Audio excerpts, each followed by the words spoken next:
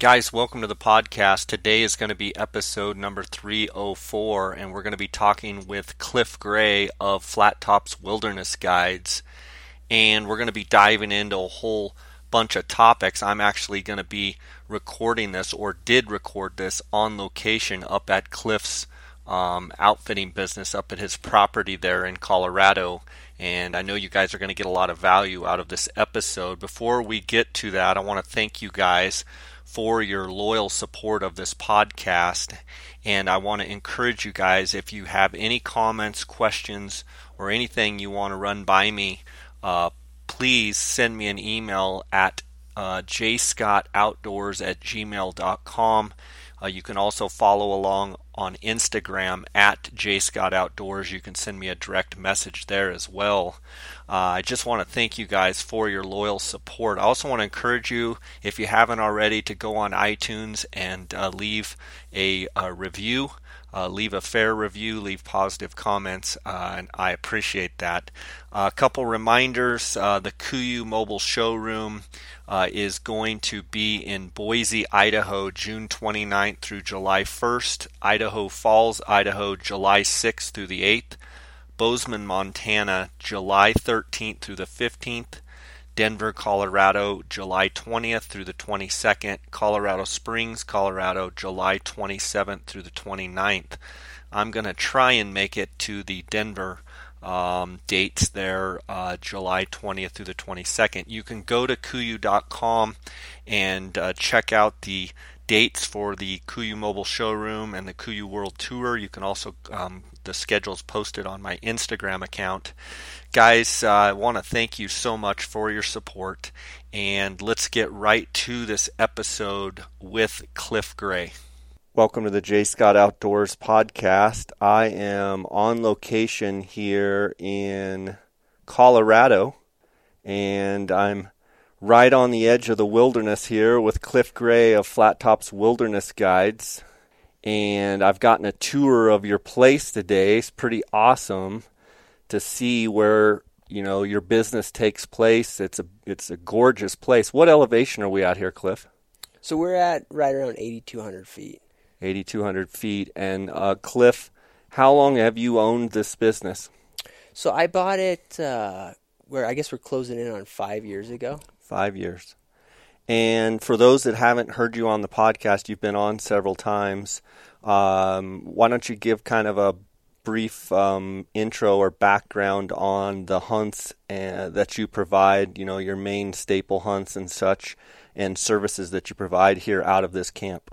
Sure. So you're kind of sitting at the base station for us where we do all of our packing. My business is primarily elk hunts. But I do probably 20% of it now is deer hunts, and a lot of those we do actually out of here. But as you can see, it's mainly a wilderness packing operation.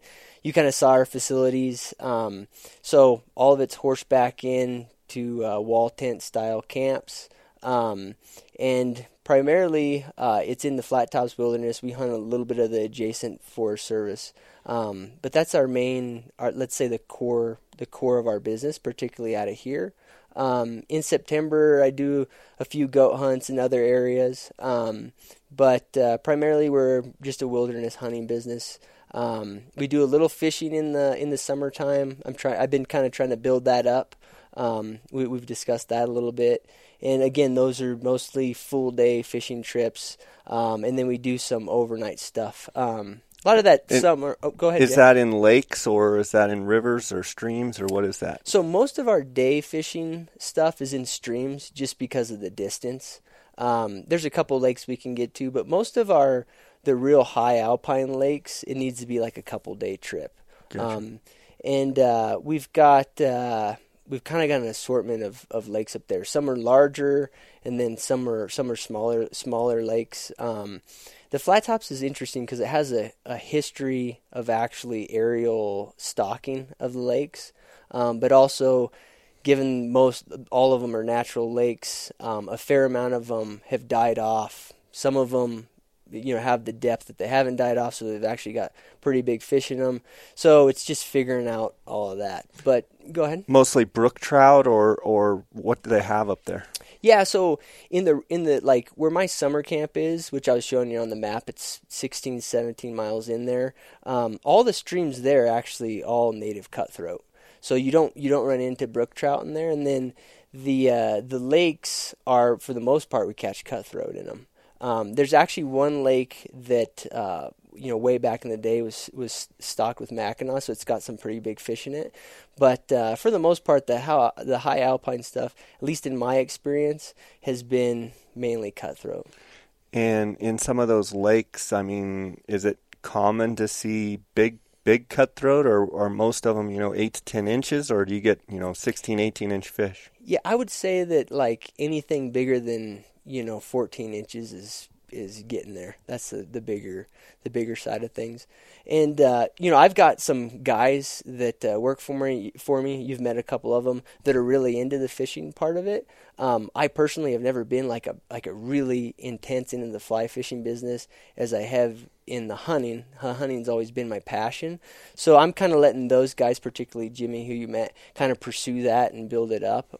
It's a great area, particularly for a guy, as you know, Jay, there's probably 1,000 different places you can fish around here. They're all exceptional. There's a lot of places to float. So it's, I think what we're going for is to have a little more of like a different type of fishing trip. It's going to have a horse component. It's going to have kind of the wilderness component, if that makes sense. I imagine in some of the high lake fishing that I've done, they're not real picky. So, I mean, it's definitely a place where you can come and probably catch a lot of fish. They're really beautiful fish, and there's probably nobody around. Yeah, I mean, particularly up in the really far remote stuff. I mean, I've never had a problem catching as many fish as I wanted to, and that's saying something because I'm by no means an exceptional fisherman. And you fish with dynamite, so that's right. But yeah, no, it's just kind of I've never had a hard time. Like you say, they're pretty aggressive in my experience. But I'd say the only ones that seem to be finicky are in the one deeper lake we have where there are Mackinaw. You have to be kind of prepared for that. So are there still lake trout? I mean, for those listeners that don't know, a Mackinaw is a lake trout, and lake trout are known for being predatorial and eating other fish and such, I believe. Yeah. Are there still some big Mackinaw in there? Yeah, I we haven't caught any of the massive ones, but I know that in ice, when the ice is melting, a lot of guys will pack in, and I mean I've seen pictures of probably 15, 16 pound fish in there. Wow. Which is kind of it's interesting because it almost has this I don't want to call it unnatural, but it is kind of an odd thing to be in a high alpine lake. I mean, you're talking, how do they get that big type of thing? You're talking about a lake that's like way in there. But they're just an aggressive fish, the survivor, right? Yeah. To me, what's more interesting actually is that when I learned about how they used to stock these lakes out of airplanes, it's kind of neat. So they would, I assume, be down at hatcheries or whatever, and then they would fly in and make their drops. Is that what they would do? Yeah. So I gotta talk to one of the pilots who used to do it a long time ago, and then unfortunately, my understanding is the main guy that did it in Colorado actually passed away not too long ago. But anyways, it was just they essentially had it down to a science in terms of what speed, what elevation they could drop the fish at without them dying. Yeah, because I guess it's not that it's not necessarily the elevation, like the impact from like a distance thing. It's the problem is if you're going too fast horizontally, the fish will skip. They'll skip when they hit the waters. Yeah. I'm not an expert at it, but I just kind of found the whole thing fascinating. Now, I think one thing that's interesting about that is they're flying in the wilderness and dropping fish off. Would you not be able to do that today? It's an interesting question. I don't know. Okay. My intuition is probably that there may be a reason why they're not doing it. And that could be a component of it. It could be financial things or whatever too. And it's interesting because I talked to some of the local guys and sometimes they might be doing it and I just am not, just because I'm an outfitter in there, it doesn't mean I'm always privy to everything that's going on. Right. So they might still be doing some of that stuff. When I was a kid, a lot of outfitters used to actually pack them in on panniers for fishing game. is in what you'd go through, and then when you did a water crossing, you would aerate new water in or whatever. But as far as I know, that's not common practice. Did you ever ride with them as a kid doing that? I never did.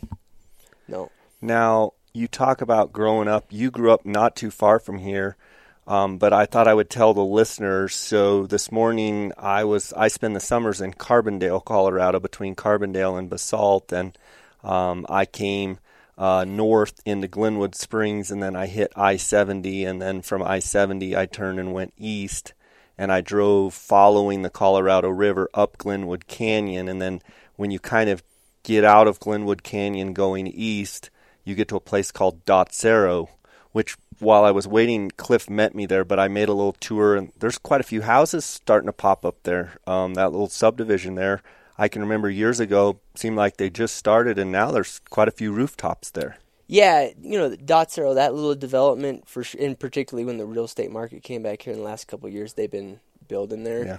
But that goes for everywhere in the Vail Valley or the Roaring Fork where you're at. I mean, it's kind of interesting, Jay, because when you come here, it seems like there's a lot of developable land, but a lot of hunters realize this, but other people don't, that most of it's public land, and it's really probably very far from ever being developed. So a lot of these little communities are almost like islands, right? So there's really not that much more that can be developed. Eagle's pretty tapped out, and then Dotsero's kind of the last fringe of development, probably in the Vail Valley. And coming back to the wildlife thing, that's affected things here. But I guess one thing nice is that there's only so much development that can happen. Right, it's going to ultimately be tapped out here after right. a while. So I turned at Dotsero. If I would have kept going east, I would have gotten to Gypsum, which I believe it's American Gypsum is the company. I could be wrong. Oh yeah, they got a plant down there. Yeah, they got a plant there, and then on up the road you've got Eagle. Then you've got Edwards and Avon, and then you've got Minturn, Vail. Vail's only 2 hours from Denver. Just to try and give the listeners kind of a geographic, where we're at. And so north of I-70, north of Dotsero, and north of you here would be Steamboat Springs, and it would be north and quite a bit to the east. And then what would be like straight north and west? Would that be like Meeker? Yeah, so if you go across, like I was showing you the map of the flat tops, if you go directly north across from me, and then you I guess it'd be slightly northwest, you'll hit Meeker and all that country, and that's still very much an outfitting agriculture community. And so it's actually interesting because it's not that far from here as a crow flies, but it's actually quite a bit of distance driving ways. Mm-hmm. But that. The flat tops. That's a big area. Your concession. Do they call it concessions here or areas? We call them permits because permits. Like roughly how many acres are in your permit? So our areas aren't necessarily exclusive. Like we've got some gray area in terms of our borders. So I guess the better way to answer the question is like, how much do I hunt? I probably hunt, roughly 115,000 acres. That's been my best guess when I look at it. But there's a fair amount of geography in there, and it varies year to year. If we've got a lot of weather, we probably hunt just a subset of that. Yeah. Whereas if we don't have much weather, we might be hunting more than that. And the topography, I thought it was interesting as we're coming up the Colorado River. So we're coming up the Colorado, and then it bends, and then the Eagle River Valley goes on up towards Gypsum and follows I-70. But then the Colorado turns and goes up towards Sweetwater and Burns. Yep. And then you turn west out of the Colorado River Valley to come up here, and you're just kind of climbing the whole way. Yeah. And we're here at 8,200 feet. Most of your hunts take place from, say, right here at 8,200 feet up to what's the highest peak in some of your camps or areas that knobs that you go up to hunt? Yeah, so we don't, unlike some of the areas that we do goat and sheep stuff in, we don't have like the real high 14er type of ranges. So our high points here are just a hair above 12,000. But what's interesting is it's not, when you're up at the top here, like a lot of the country is at timberline, because it's almost like a plateau at timberline. So you'll have rolling meadows with that kind of that short stubby timber that's really rolling between being below timberline and above. It's not like you don't get the real intense mountain peaks. Right. So our mountain peaks are really just kind of, they might be a big rim rocky outcropping, kind of like that picture there. Mm-hmm. And so that'll be your peak, and you get up on the top there and you'll be 12,000, maybe 50 feet above that or something. So tell me about our winter that we just came out of. Tell me about snowpack levels, conditions of the your country that you hunt, and anything that might be average or abnormal for this year, or is everything pretty much the same as always? It seems to me that like it's caught up to average. We for sure had, at least in the segment of the mountains here above our place, we had a higher than normal snowpack. We've been starting to cut trail and that sort of thing, so we kind of have an idea of what the snow's looking like. And given the last week of pretty darn warm weather, seems to have caught up. As you can see, our creeks are starting to run a little clearer, so we've peaked runoff and all that. So I would guess it's going to be probably pretty typical. Probably sometime around the first couple days of July, we can get into our furthest camps.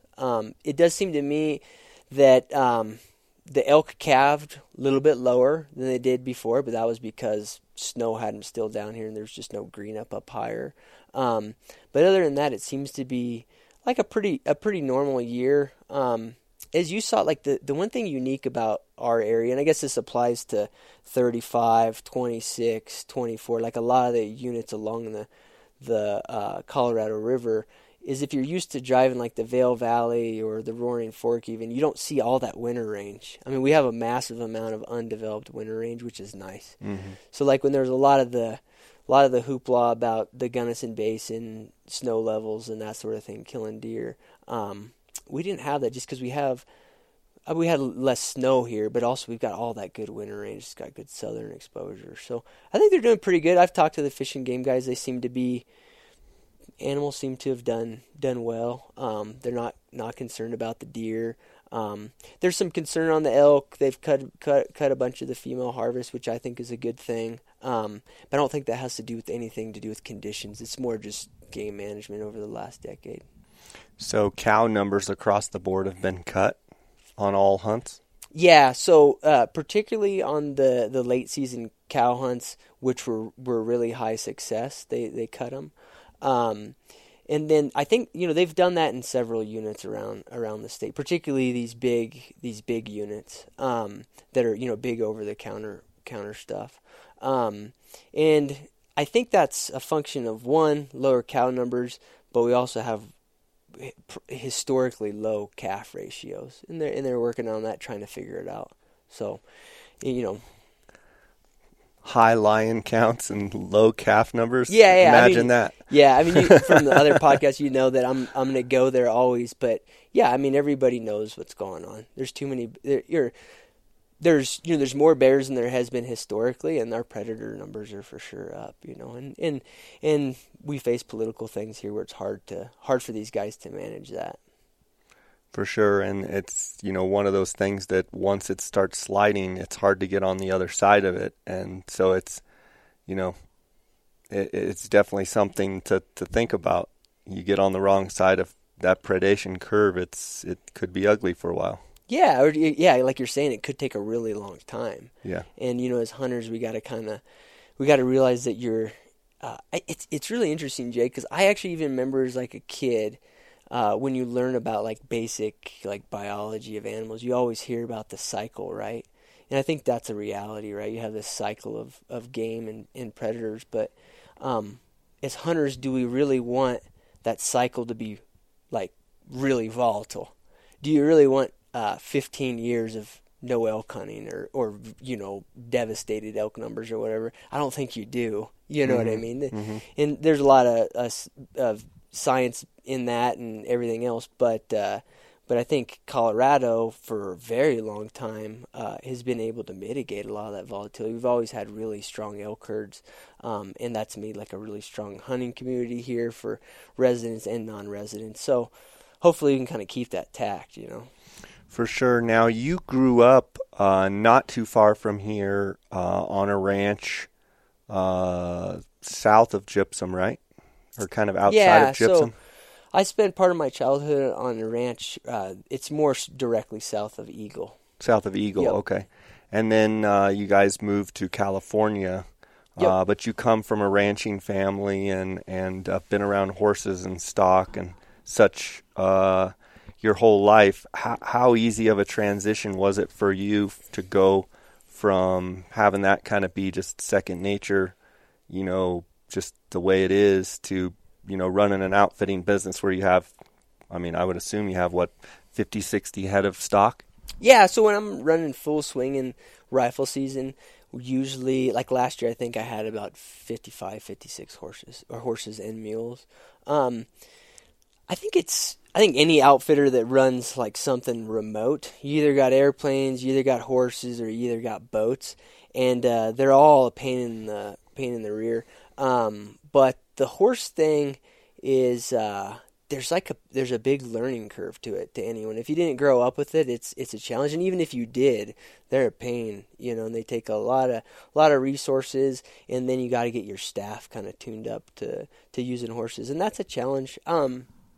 I don't know, I was talking to I don't think we've talked about this before, but I was talking to a couple of my buddies in British Columbia, and it seems to me that, you know, even there, maybe with the additional resident pressure they're facing, there might be a little comeback in some of the horse stuff, you know, because a lot of the guys up there, just because of cost and whatever else, they haven't used horses, you know, in the last decade. So, but they need to go back and hunt some of those more remote spots. So, I mean, the horse packing thing, I don't know, it's always love-hate, right? Mm-hmm. It's I have a lot of nostalgia for it because it's cool, you know, to be up in the mountains packing horses, and you realize that you're kind of like on a little time machine there. But there's for sure those moments, like freezing mornings where you're chasing horses or whatever, where you realize why we created cars, you know. So. I look at some of these photos. We're sitting down here in kind of one of the bunkhouses, and later season hunts, deer hunts. Sometimes the deer hunters, a few of the deer hunters will stay here. But really cool looking at some old big pictures, and they're probably, you know, I'm going to say 2.5 feet tall by maybe, 3.5 feet long, big, nice mural type photos. And there's some over here with a big bachelor herd of bulls, and then there's a big string of obviously probably the outfitter before you, right? That photo? Yeah, so that was a big string of horses and mules packing out. Yeah, so that's packing out of the South Fork. And that was when that area and then my area were both owned by a company called Colorado High Guides. And at the time, their claim to fame was the biggest outfitters in the West. And I'm sure they were, probably by a lot. And I know one of the previous owners. There were two partners. One of them passed away, but really good guys. And it's funny, like you look at running. I mean, I have a pretty big packing operation, but to fathom what they were doing, 100+ horses, and then also having base camps, very, very far away. It's pretty wild to watch, right? You look at those pictures and you kind of think, yeah, that was when there was real men, right? Yeah, I'm kind of looking at it. It's snow covered. Looks like there's probably 6-8 inches of snow on the ground. It doesn't look exactly too warm, and I'm thinking, man, I'm not that tough. Yeah, and actually the guy who I'm sure he's in that picture, he actually wrote a kind of a biography about his time here, and like they have, particularly coming out of the South Fork, I mean, they have stories of coming out chest deep at horses and stuff like that. Some pretty intense stuff. So I think that picture probably doesn't even depict the intensity of it. I'm sure. But. I'm sure. One thing I want to ask you about, you guys had a great spring bear hunting. in BC. You do bear hunts in BC, and I know you guys had some good success up there. Tell me a little bit about that. Yeah, so we had fun. I'd say that I unfortunately didn't get to stay too long because I was about to have another baby, which did show up. But we had a good time, and it's interesting because conditions weren't ideal by any means because they had a really late spring, at least in the area that I book and do the hunts in up there in those coastal mountains, but it was kind of a unique deal because instead of hunting the bears primarily in logging cuts, we got to hunt them on snow slides, which is always kind of interesting because it makes it even feel more of like an intense mountain hunt. So that was fun. And then the nice thing was that first week, although we had to work for every bear that the guys got, they were all big bears. So nice. Which tends to be the case. It tends to be, doesn't hold 100% true, but like for those, right when the melt off starts there and the bears start to come out, like you'll never see any sows with cubs, or very rarely. Almost every bear you see will be big, which is nice because we were talking about it at lunch.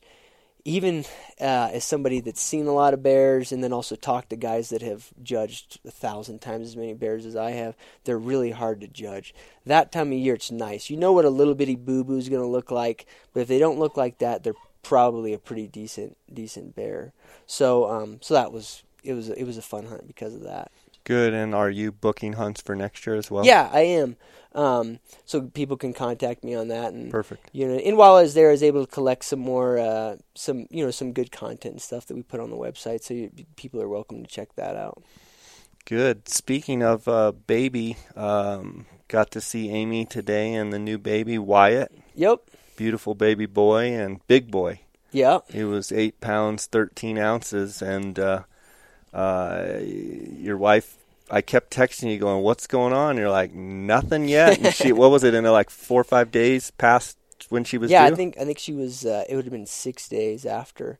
Yeah, I'm just glad it wasn't a Colorado River baby because she was barely made it to the hospital. Sounds like her water broke at 10 p.m. and it was a rush to the Vail Hospital. Yeah, we barely made it, but that's okay. All that counts is you made it. Yeah, exactly. So it was good. But we're happy you showed up, and we're starting to get a little bit over sleep deprivation and that sort of thing. Yeah. So, but yeah. I want to talk about. We've talked about it before. You went to Stanford. Yep. And one of the things I'm always curious about is how did you choose Stanford as a university to go to, and why did you pick Stanford? It's an interesting question, Jay. I mean, there's a little bit of bias in there because one of my brothers also went. So I had that bias at the time I was living in California. I don't know. Sometimes I think, for sure it was because my brother was there. It's a beautiful campus. So you had a sense of, yeah, he was there ahead of you. You had been there. You were kind of familiar with it. Yeah, obviously, it's an unbelievable school. Yep. But I'm always curious how someone, I chose my path, but I'm curious how someone, Stanford's obviously a very academic college. Sure. How you ended up there, or were there other choices that you thought of, or was it Stanford from the beginning? I for sure had a strong bias because my brother Ty was there, but I looked at a bunch of different schools, the East Coast schools that are all kind of in the same realm of things. And there was a couple there. I just decided I just didn't want to be on the East Coast. My family was in the West, and then also, for sure played a fair amount into it is I was still somewhat close to home and I could hunt, so I could go home and hunt on the weekends or whatever. So that was nice. It's actually you're probably the only person at Stanford that hunted. Yeah, there's a couple other guys, but yeah, for the most part, But there was a few guys, but I still could go home and hunt. And I had places to hunt. California, back when I lived there, was the hunting. It's a pretty good hunting state. It doesn't have that the reputation. You get away from those cities, and there's some amazing country in California, right? Because a lot of game. Oh yeah, because that's the thing, right? Like, there's kind of like this scale that is interesting about like the density of wildlife, right? And it seems, the more fertile the land is, the more prone it is to have already been developed by agriculture, whatever, had more game, right?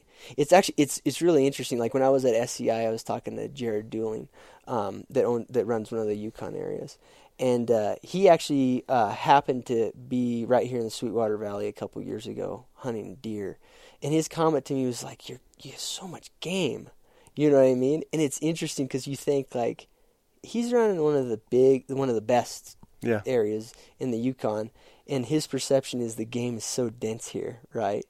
But when you compare here to somewhere in California that, for the most part that is private because just it doesn't have the big swaths of public land, but you realize there it's like, oh, it's even denser game, Now they have like reflecting on the predator problems and stuff like that and just general horribly mismanaged wildlife, they have problems. But there's good opportunities there, What would you hunt mostly, blacktail or? Yeah, I hunted blacktail quite a bit, and then I waterfowl hunted quite a bit. My dad liked to duck hunt, but yeah, I hunted a lot of blacktail, and I hunted a lot of turkeys. That's probably the one thing I miss most about here. I mean, I know you're a big turkey hunter, and they come right where we're sitting. Miriam's will come out here and strut and everything, but it's on a draw, and a pretty tight draw. And it's almost, I don't want to say comical because it bums me out, but it's funny to think about having to draw a turkey tag. But I miss them. That's probably the one hunt that I'll get back into eventually.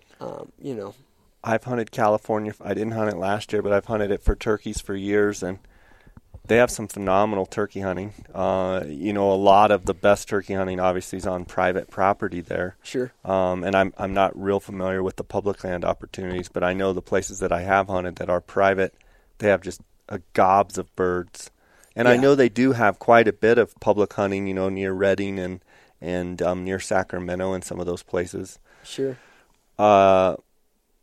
So moving forward, the Colorado Draw just came out, and you've been booking hunts, and just kind of curious how your outlook is for this season.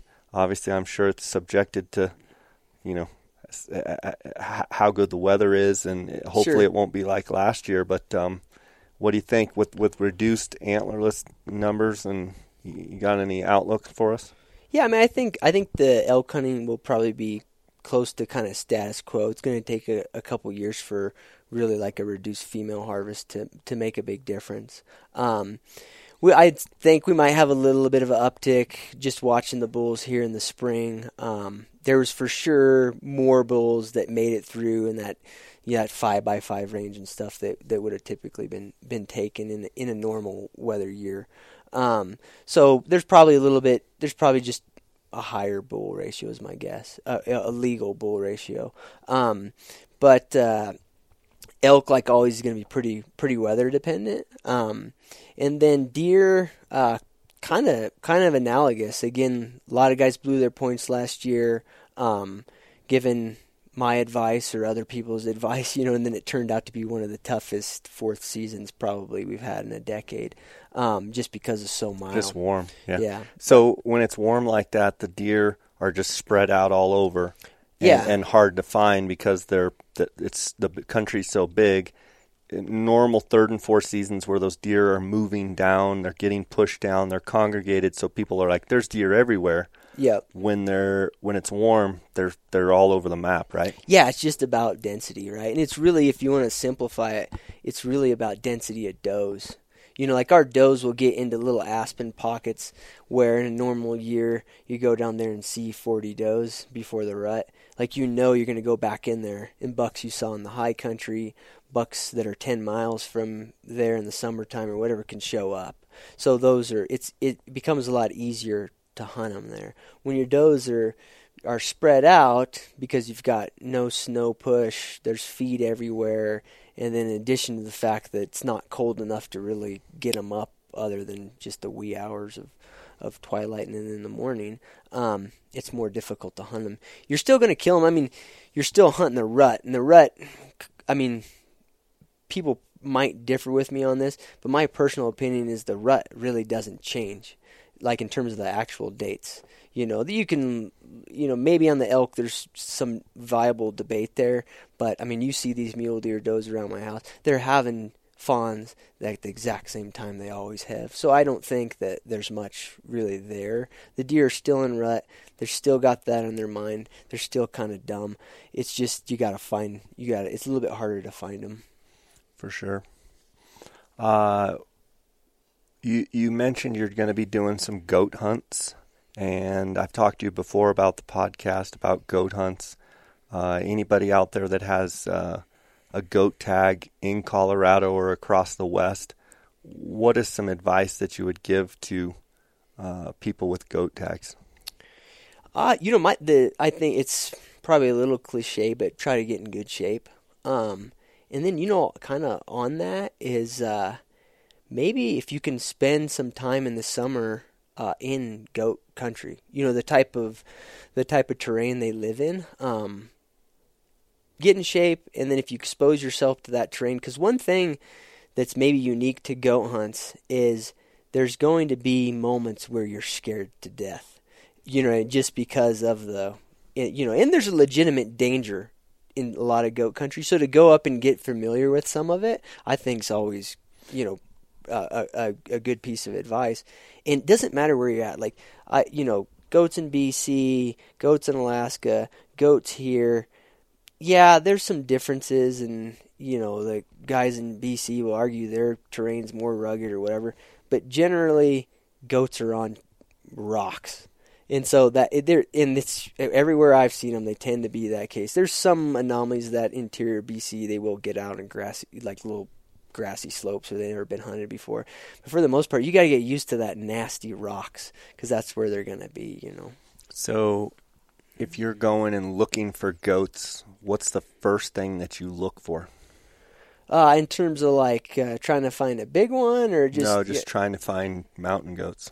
Oh, in terms of their habitat? Topography. Yeah, I mean, the first thing I'll go to... Well, what I found with goats is that the nannies and kids, and then the bigger billies and the bachelor groups of billies are almost like a different species when it comes to the habitat. Because one thing is you're never hunting them during their rut. Their rut's way past any of the seasons. There might be an exception to that. Well, I know there is, like Bolin Lewis, they hunt them in the rut, but that's like an anomaly in the mountain goat world. So for the most part, your billies are going to be separate from the nannies and kids.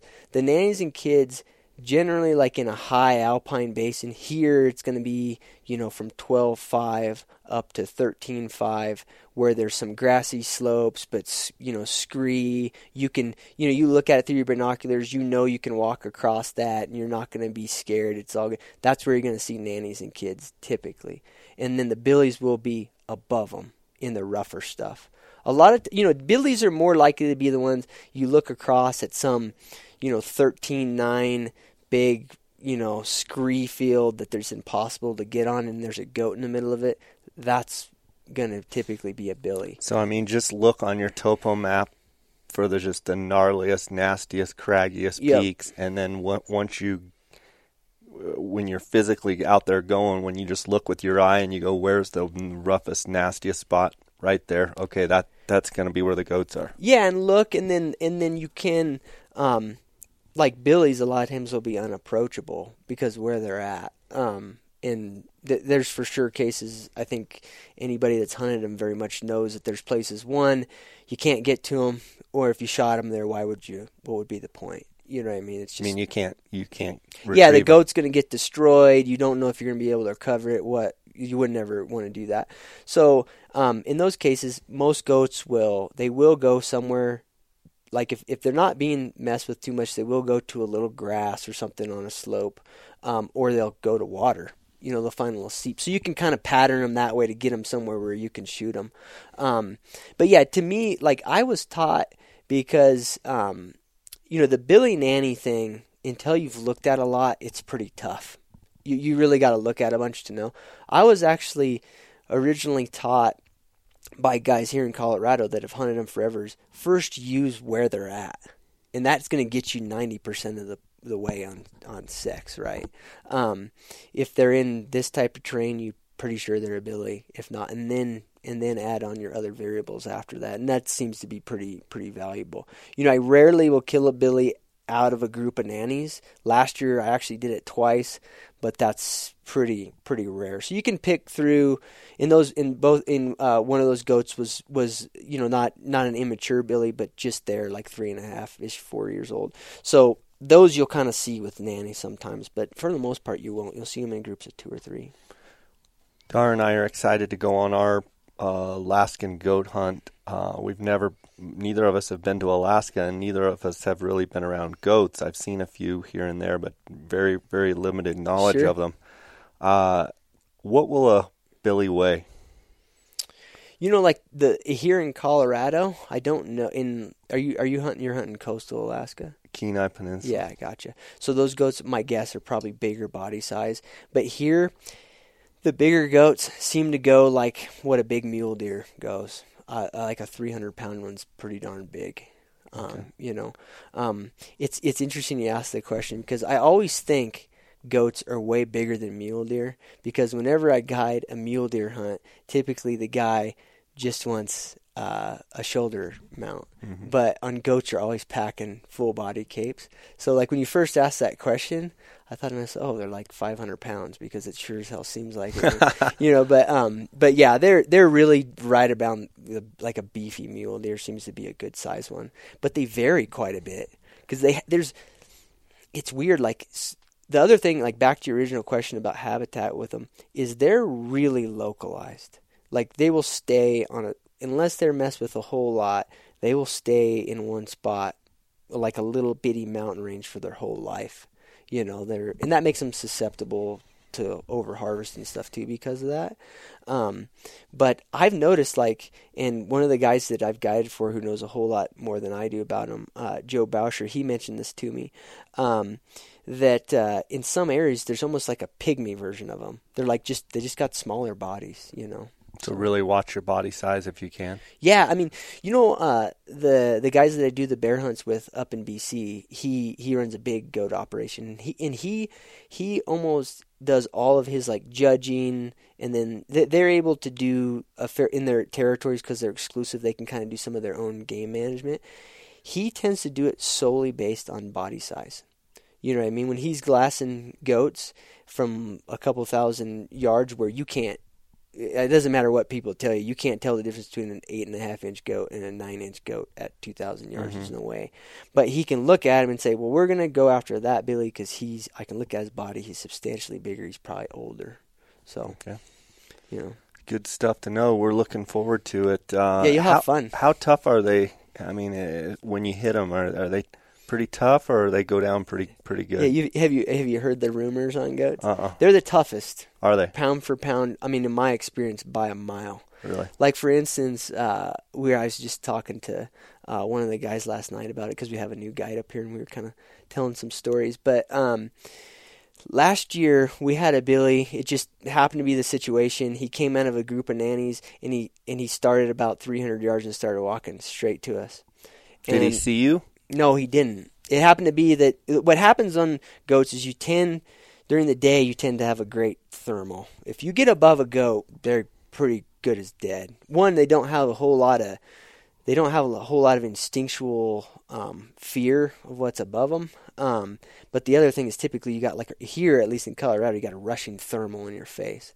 They will, if they smell you, they will leave if they're in an area where they've been hunted. But anyways, he just started walking straight to us, and by the time the guy shot, the goat was my guess is 20 yards. Oh my goodness! With a 7mm, hit him, and the goat literally just looked at us. And if it was a mule deer at that distance, it would have just been flat out.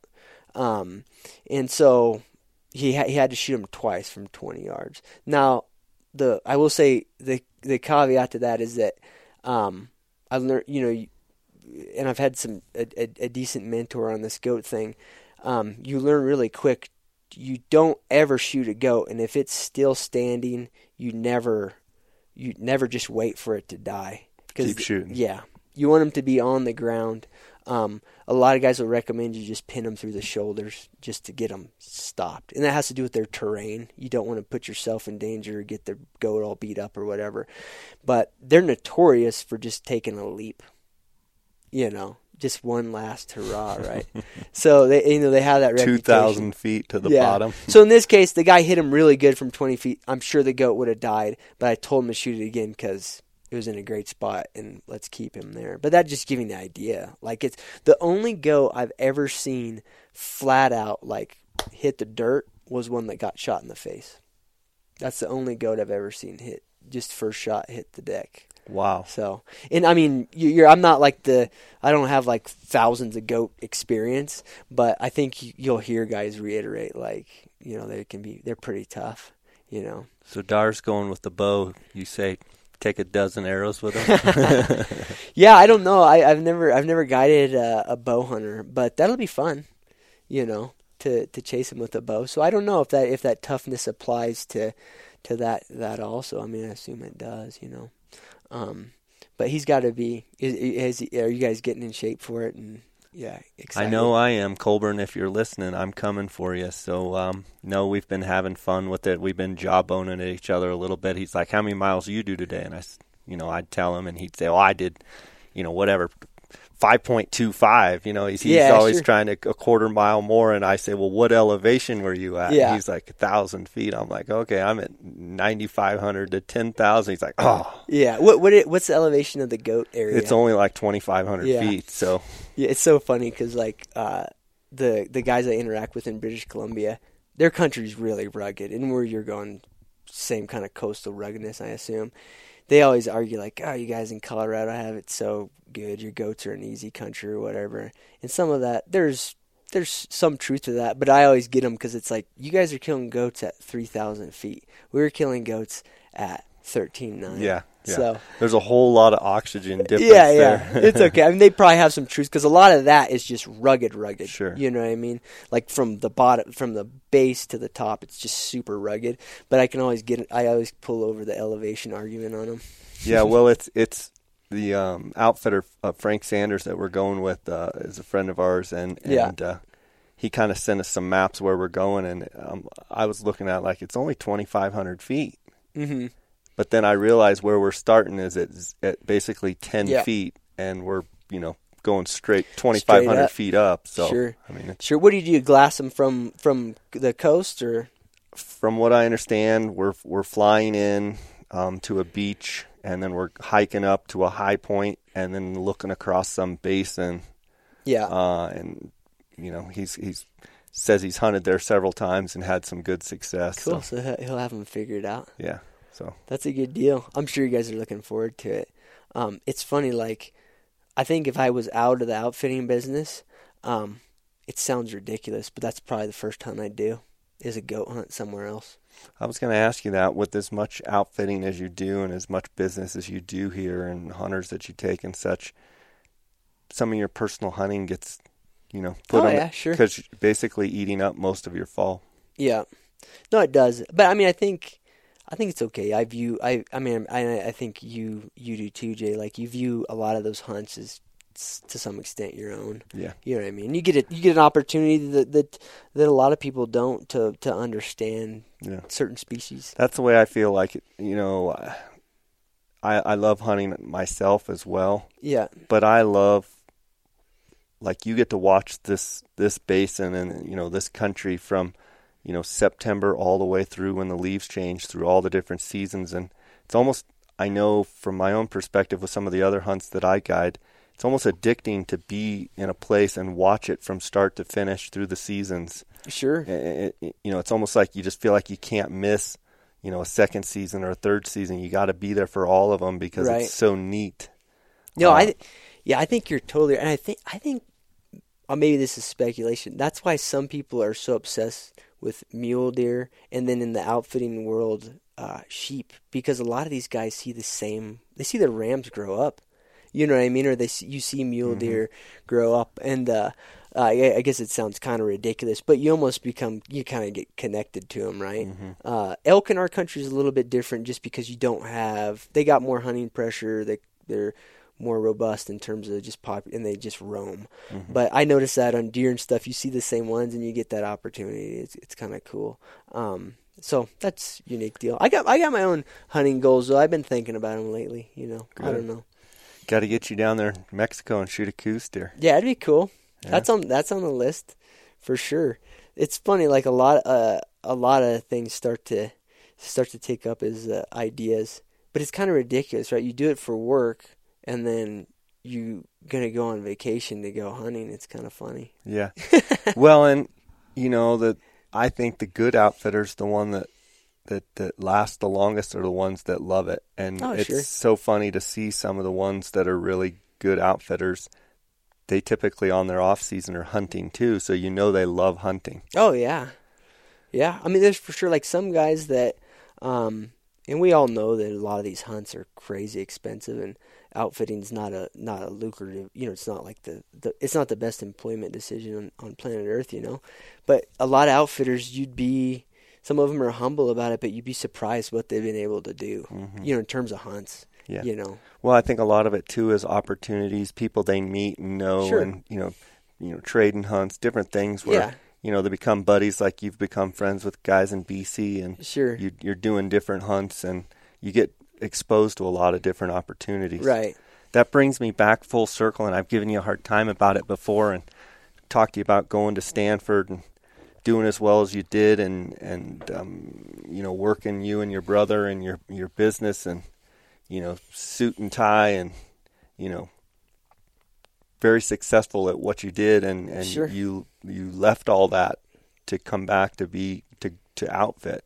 Yeah. I think it speaks directly to your sense of adventure and leaving career path of millions of dollars, of making lots of money and sure. doing that to come back and outfit.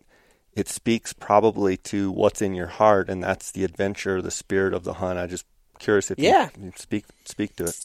Yeah, no, I mean, I guess it's super cliche, but at some point you realize you only do this one time, right? You only got one life. So, and that's not a knock on anybody that works really hard and goes on awesome hunts 10 days a year or whatever. I totally understand that dynamic, and sometimes I'm very envious of that, But for me, and it could just be how I'm wired or whatever, I just had to do it. You have to do it, and because I always laugh about it, particularly when there's like frustration, like everybody has this. You get frustrated about certain things, and you're talking to your wife or whatever, and it's like, well, the way I can justify it is, when I'm old, I'll never say, you know what, I wish I sure as hell didn't do that. You know what I mean? And it may not been, the best decision on a bunch of economic levels or whatever, but you got to do it. Yeah. All you're going to do is regret it. So if you don't. So that's my view on it.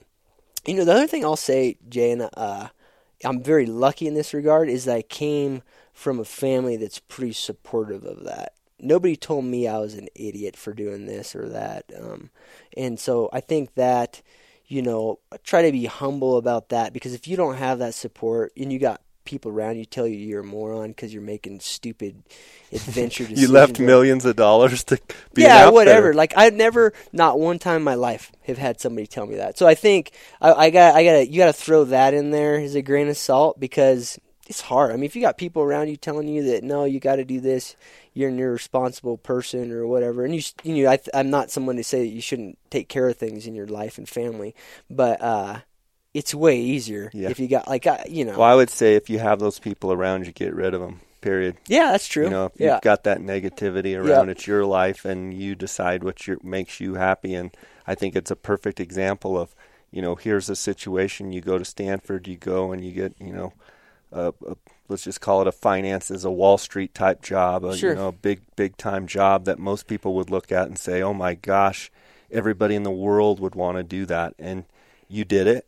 You did very well at it. Yeah. And you decided, I want to be an outfitter. I say that, and I always bring it up, and you're probably like, I'm sick of you bringing it up, but it's just hopefully the listeners aren't sick. It's just a cool story of there's more to life than money. Yeah. And I mean, look around us here. It's just incredibly gorgeous, and sure, you know, you've got a thriving family, a thriving business, and you're doing what you love, and there's more than you know, one way to skin a cat. Yeah, for sure. And I think it relates to your listeners and stuff, Jay, because a lot of guys that are, you know, doing a couple hunts a year, they're actually kind of the anomaly. There's a lot of guys that have dreams of going on hunts every year, and I don't mean this to be like self-serving. I'm not like pushing people to come hunt with me or any other outfit or whatever, or, you know, do your own do-it-yourself hunts or anything. But there's a lot of guys that all they do is dream about it, and years and years and years pass.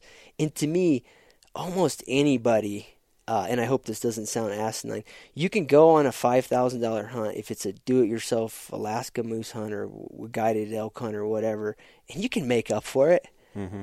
But you can't make up for the fact you're getting older, you know. You can't stop time. Yeah, exactly. So I think it all relates, right?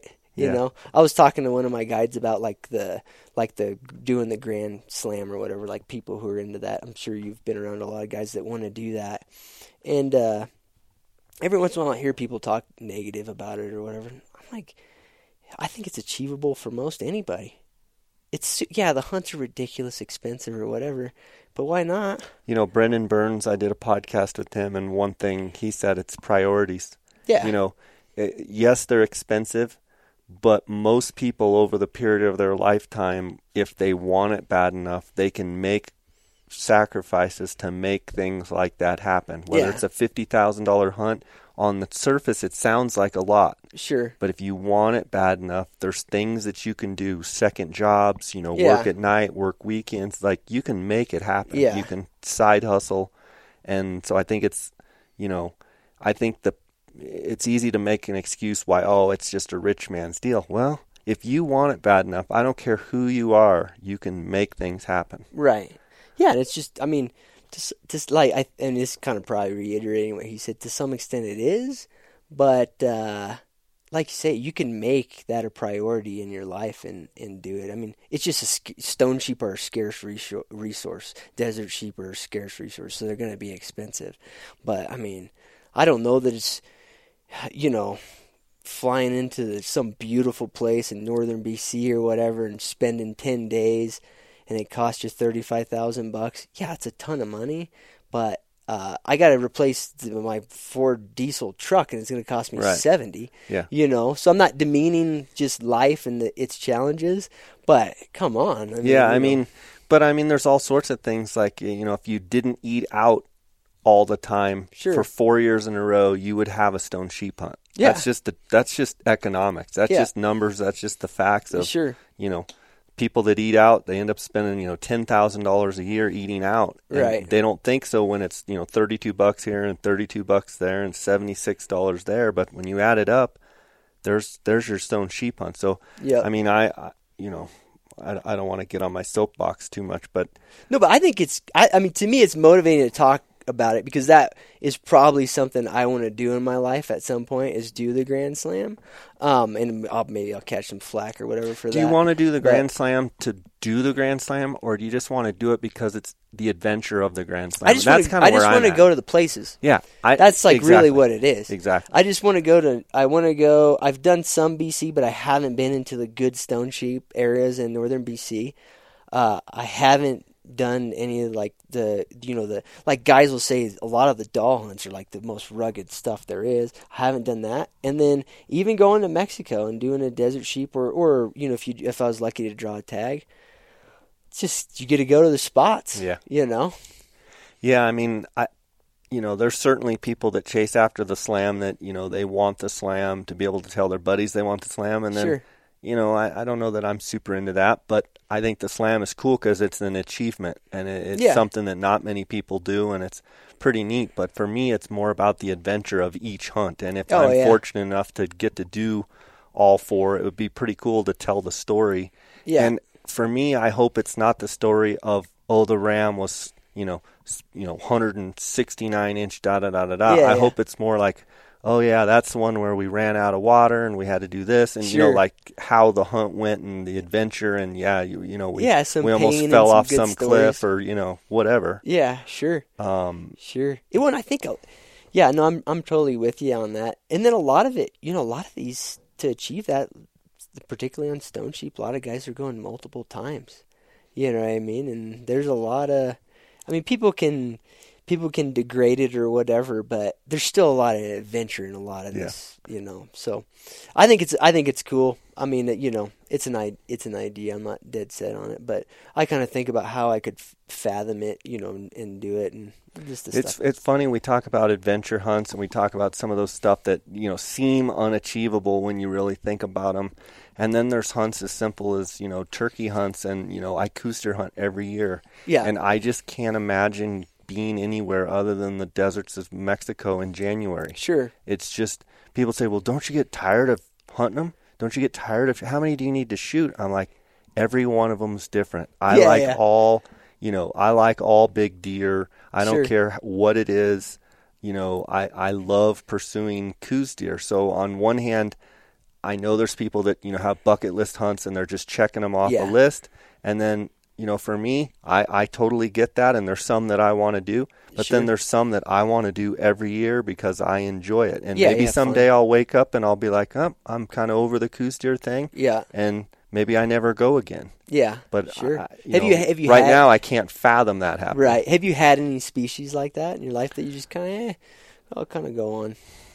I mean, not really. Not really. Yeah, you've enjoyed getting better and better at hunting. Not really. I mean, honestly, I love elk and stuff. Sure. And I, this is the first year that I'm actually not going to guide. I'm not going to guide an elk hunter in Arizona.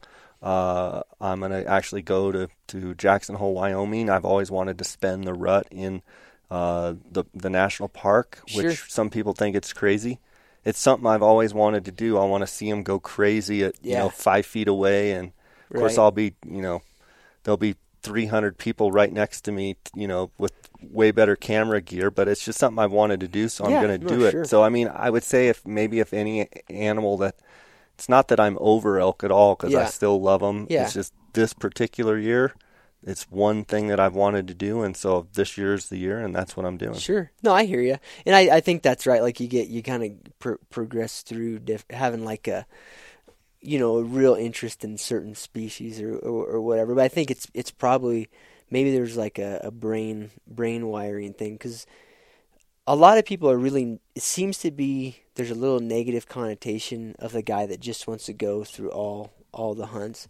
But I've guided those guys, and a lot of them have just as much appreciation about it and everything else. I think I see it both ways. I see the guys that are just doing it to be able to tell their buddies they did it or just be on some list. And then there's some guys that are just like, I just want the adventure. Sure. I'm just, I'm going to hunt this. I'm going to go here. I'm going to go here. Yep. And just because they want to see new stuff. And I mean, I get it. I totally get it. I see both sides. Yeah. Well, it's like at every level. Like, even I've looked at like the turkey. What do they call it? The turkey slam, the grand slam, the royal slam, the world slam. It's like the same thing, right? A lot of guys do it because they want to go. And you're like, it's just a bird. But exactly. But I've also thought, oh, really? That's kind of cool, though. There's several species you can look at them. So it is neat, and there's like you say, it takes you a lot of different places. So I don't know. But again, it just goes back to that. It's kind of wild. Like, you do the hunting for a living, and then you want to go and hunt. For me, a hunt that I'm just really, really looking forward to is in 2018 going to go on a Dall sheep hunt. Yeah. For me, I've never seen a Dall sheep. Sure. I just want to go see the country. I'm going to Arctic Red River and the Northwest Territories, and it's just, I want to go experience that backpack hunt. They say you walk 7 to 10 miles a day, sometimes even more. Sure. It's just, Dall sheep to me is the one animal right now that I'm just so intrigued with. Anybody that's hunted them, I sit there and ask them all sorts of questions and can't get it out of my mind. And people are like, well, do you want a heavy broomer, or do you want a real twisty one? I'm like, I don't know. I just want to see them. I want to experience it. Like, I really don't care. Yeah, just check them out. Yeah. Sure. And then it's cool to fathom that there's there's guys that are so into that species, just like you are on the turkeys or Coues deer. Yeah. Right. Like like that Justin Schaefer. Yeah.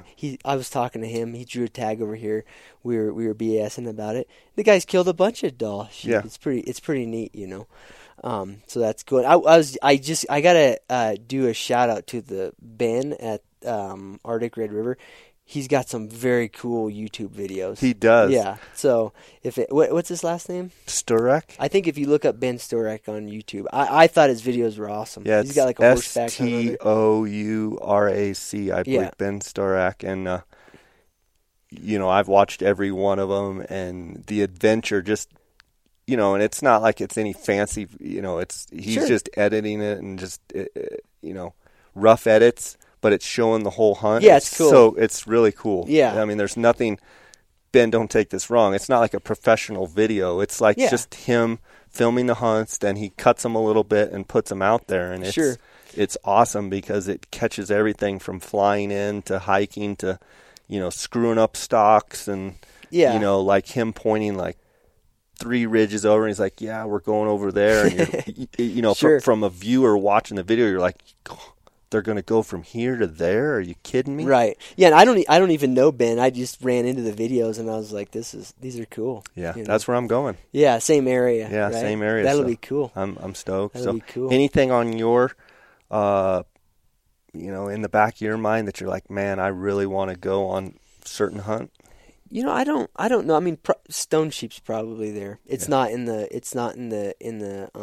real close future for me, but probably a Coues deer's probably there too. Honestly, Jay, just because I enjoy that type of hunting. Mm-hmm. At least my understanding of it. A lot of glassing and spending time doing that. So those are there. Like I said, to be honest with you, probably my own goat hunt. Mm-hmm. That sounds crazy, but have you drawn in the state of Colorado? No, I haven't. Are you? Yeah, I will. Is a tag imminent? Oh yeah, anytime here because I've been putting in for a long time. I'll get one here soon. But it's funny because I used to not really have the urge. The big urge to do my own goat hunt, but it's just been kind of now I'm kind of eating at you. It might be fun, yeah. So that, and then like I said, stone sheep, and I like British Columbia a lot. So all those hunts appeal to me. I think it's beautiful, and a lot of it's I don't know, the remoteness and the adventure. Different, yeah, a little different. Yeah, everything's different, Yeah. But who knows? You might ask me next year, and I get to talking to people in a different area or whatever. You know how it goes. You probably run into the same thing. Yeah. So. Well, it was good to see you guys at SCI. You guys were down there and ran into you there. And obviously great to see your place here. Encourage any of the listeners that want to hunt Colorado to give Cliff a call. I want to give you a chance, Cliff, to let people know where they can find you. And encourage them to follow Cliff on Instagram, and he's got a great website and great blog and stuff on his website. Sure. So, yeah, the best things are the website, ftguides.com, and then my Instagram, Cliff, CLIFFGRY. Those are the best way to get a hold of me. Awesome. Well, thanks for having me here, and thanks for showing me around. It's been awesome.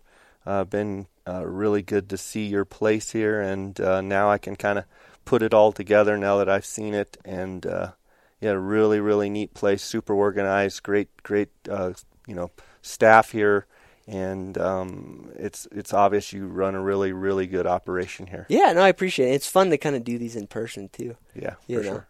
You do them over the phone and you don't get the same kind of interaction, so I'm glad you were able to make it up. Awesome. Well, until I see you next time, God bless, and I want to thank you guys, the listeners, for tuning in to this podcast, and feel free to send me an email at jscottoutdoors@gmail.com if you have any questions or comments or people you want to see on the podcast.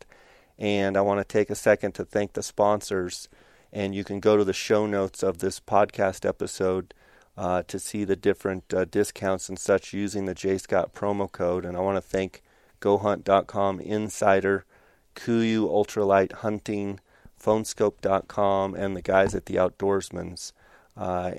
Guys, until next time, God bless.